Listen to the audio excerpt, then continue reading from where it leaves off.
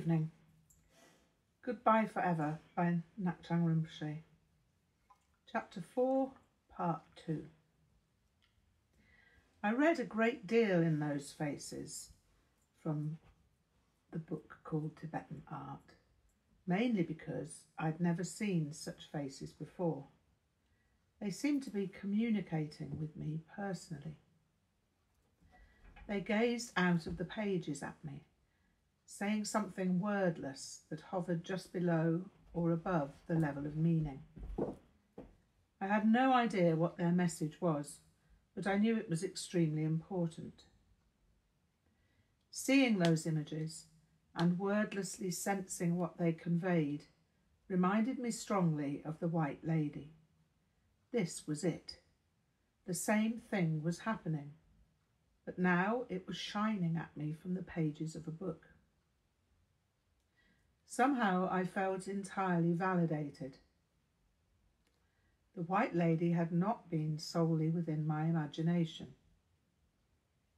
Here was a book with other people who were similar to the White Lady, and these pictures were in the real world. The book was complete evidence to me that the White Lady really existed. The faces I saw in the book were not quite as beautiful as the White Lady, but there was something about one of them, called Tara, that seemed amazingly similar. The colours in the book were all a little muted, and so I supposed that Tara would be far more vivid and clear in real life. The White Lady started appearing again after that, and it was wonderful to see her. When I thought back to her in the daytime, I wondered why she never spoke to me. I also wondered why I never asked her who she was. I decided that I would definitely ask her who she was, but somehow I always forgot. Or maybe the idea just refused to stay in my mind. She just looked at me, and I was delightedly content to be looked at. I said nothing at all about it to anyone apart from Steve, because I had no wish to annoy anyone or have my father talking about mental hospitals again. Then there were the fiery beings in the book. They were incredibly ferocious. They were also mysteriously well-intentioned, as if they'd be good friends to have. Dogs could be like that, I thought. Really savage when they were barking, but actually gentle and affectionate. I knew dogs like that, who'd bark until they recognised me. Then they'd wag their tails and I'd stroke them. Somehow these fiery beings seemed as if they'd be like that in some obscure way. For some indecipherable reason, I had some private delusion that Vikings were ferocious but kindly. I saw Vikings as having all the trappings of warfare, but merely as some kind of personal style. The huge two-handed swords and double-headed axes were simply amazing things that they carried. Their horned and winged helmets were the same, simply their style. Somehow I'd devised my own Norse culture in which these warriors, men and women, simply roved around the sea in longships and came home for fine roast dinners they'd cook with their beautiful golden-haired shield maidens. I knew it wasn't true, of course, but it was what I'd have wanted if I could have created it myself. As I got older, my personal myth of the perfect Viking culture evaporated. It became increasingly difficult to maintain my naive enthusiasm for a culture that never existed. So, when I saw these Tibetan beings, who were both fierce and friendly. I felt as if I'd come home. Here was something very close to my Viking fantasy, but it was part of the real world. It was suddenly explosively obvious that I'd found my religion. I was a Vajrayana Buddhist. As soon as I could find my way to Tibet, I was going there, because that was where I belonged. The other book in the school library was called On the Road Through Tibet. Tibet wasn't exactly Norway, as it was landlocked, but it did have the most amazing mountains. The Himalayas were the highest mountains in the world, and that had to be good. I looked at the photographs of the people in their huge dramatic landscapes. There were rushing torrents straddled by precarious rope bridges. They'd be exciting to cross. There were fantastic fortresses and places called gompas that looked like the fortresses. They had dragon heads on the corners of the roofs, which reminded me of the dragons on the prows of longships. I thought how much I'd like to live in one of those monasteries, although the idea of celibacy somehow failed to intrude on my idea of what life would be like in one of those wonderful buildings. I'd seen long-haired Tibetans in stupendous costumes, so it was plain to me that shaving your head was only one way of doing things in Tibet. As soon as I saw the beautiful goddess called Tara, it struck me that it wasn't Frigg who was the white lady who'd appeared in my bedroom. The white lady was Tara. I wondered how I could find out more about Tara, but there was nothing further I could discover at that time. There was also a huge, dark blue, yak-headed being with many arms and legs. This was certainly different from the imagery I'd seen in churches. There seemed to be no problem with nakedness in Tibetan culture either, because the huge, dark blue, yak-headed being with many arms and legs was naked, and moreover sported an erection. There seemed to be a huge problem with nakedness in England, and I remembered getting into trouble with my painting of naked dancing devils when I attended East Street Infant School. My mother had had to come and hear all about it from the headmistress, who'd had some sort of anxiety attack about it. My mother had to explain to the headmistress that it was probably due to my father's bellicose reaction to the Trevelyan's spraying me and 3 girls with a hose on a hot day one summer. Alice and I, in the company of Bethany and Gillian, had leapt around naked in the spray, enjoying the cool water and the rainbows caused by the mist. The Trevelyans thought nothing of nudity for 5-year-olds, but as far as my father had been concerned, it was the utmost depravity. I'd been forbidden to return to play with Alice and had to go there in secret after that. My mother colluded with me, so life went on as normal, apart from my naked devil paintings. I had a 5-year-old fantasy that it was God who produced the nasty heat of summer, just to torment the happy, fun-loving devils. My paintings, therefore, depicted devils dancing in cool sprays of water to thwart God's evil plan. It was the only way I could make sense of the world at the time, because no one would explain anything to me. There were rules and morals, but where they came from or why they were there was a mystery. According to my father, it all came from God, and so God was obviously to blame for every imaginable evil. As time went by, of course, my 5-year-old imaginings revealed themselves as ridiculous. I still had a yearning for something that made sense of reality, and here it was. It was all happening in Tibet. Buddhism was all about kindness, but it was also exciting and colourful. Mr. and Mrs. Bruce, consequent to Steve having told them that I was a Buddhist, had observed that if they were to have followed any religion, it would be Buddhism.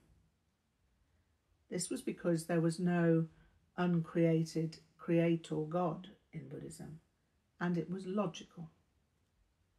Logical meant that it made sense, and that made sense to me. The Christianity on which I'd been raised made no sense whatsoever, and my father's view was reflected in what I heard at school. What a relief, then, to find that there was a place in the world where people had rational notions of how to live. On the road through Tibet had a photograph of a woman milking a dree. She had a headdress that looked like something from a science fiction film. 2 huge circular ornaments which looked as if they'd come from another planet. So it was possible to wear brightly coloured clothes. It was possible to be individual.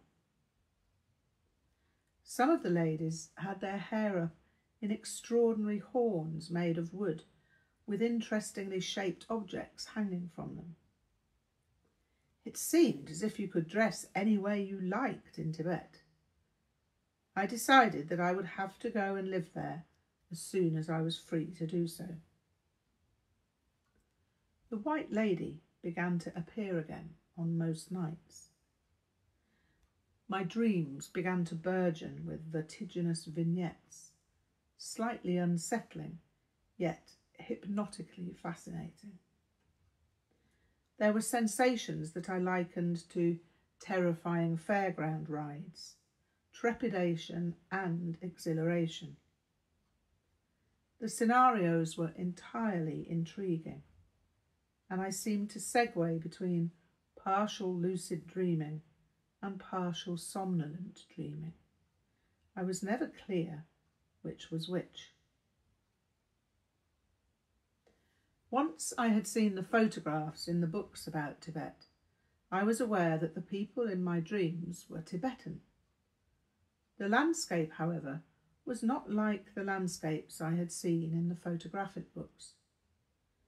Tibet looked quite harsh in most of these photographs. There were a few photographs of mountains and a few alpine meadows at the beginning, but the rest of the sepia-toned photographs looked quite barren.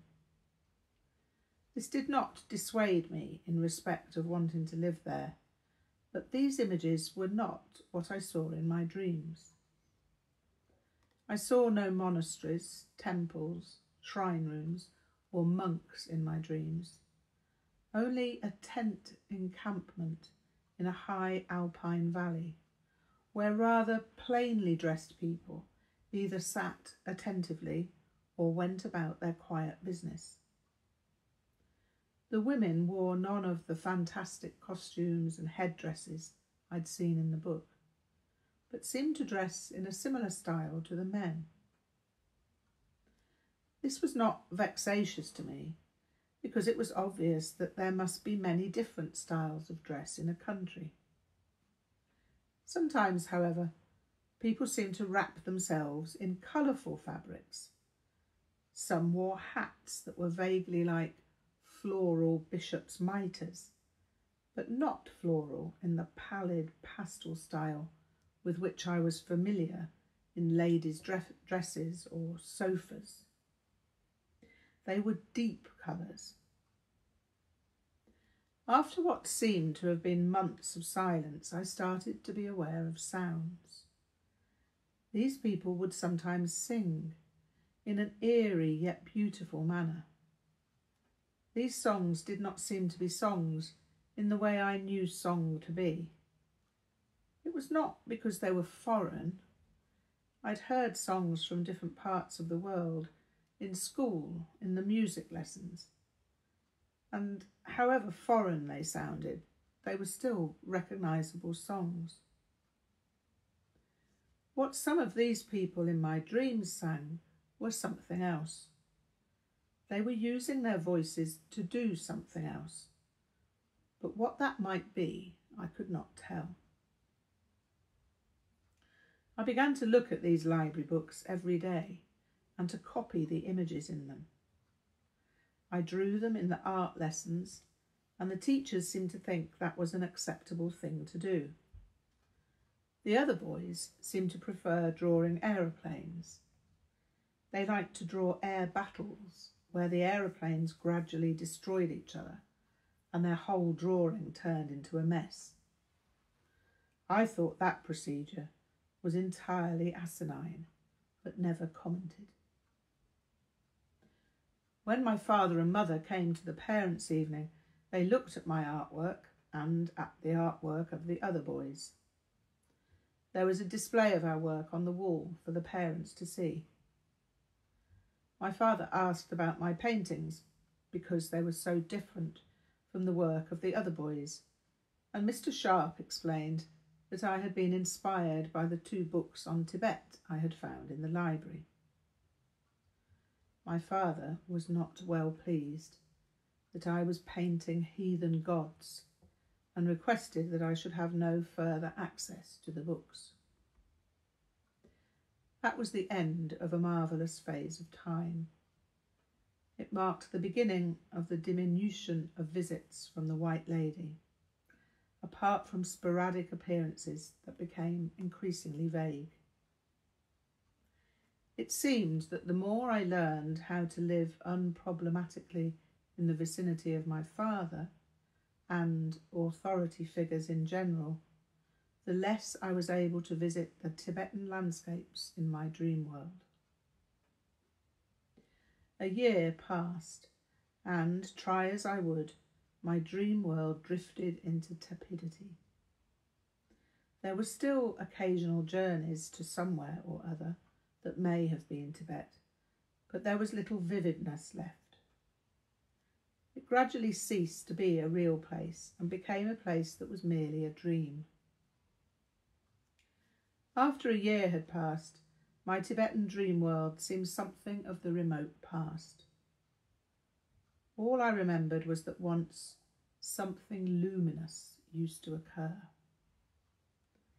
I described it as the sensation when one doesn't know whether one has dreamed something or whether it really happened, apart from the fact that I no longer knew whether I had dreamed these things or that I had merely dreamed that I had dreamed.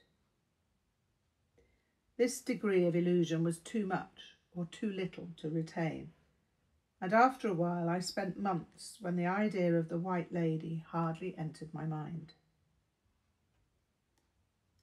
Steve had talked to his parents, and they wrote to mine.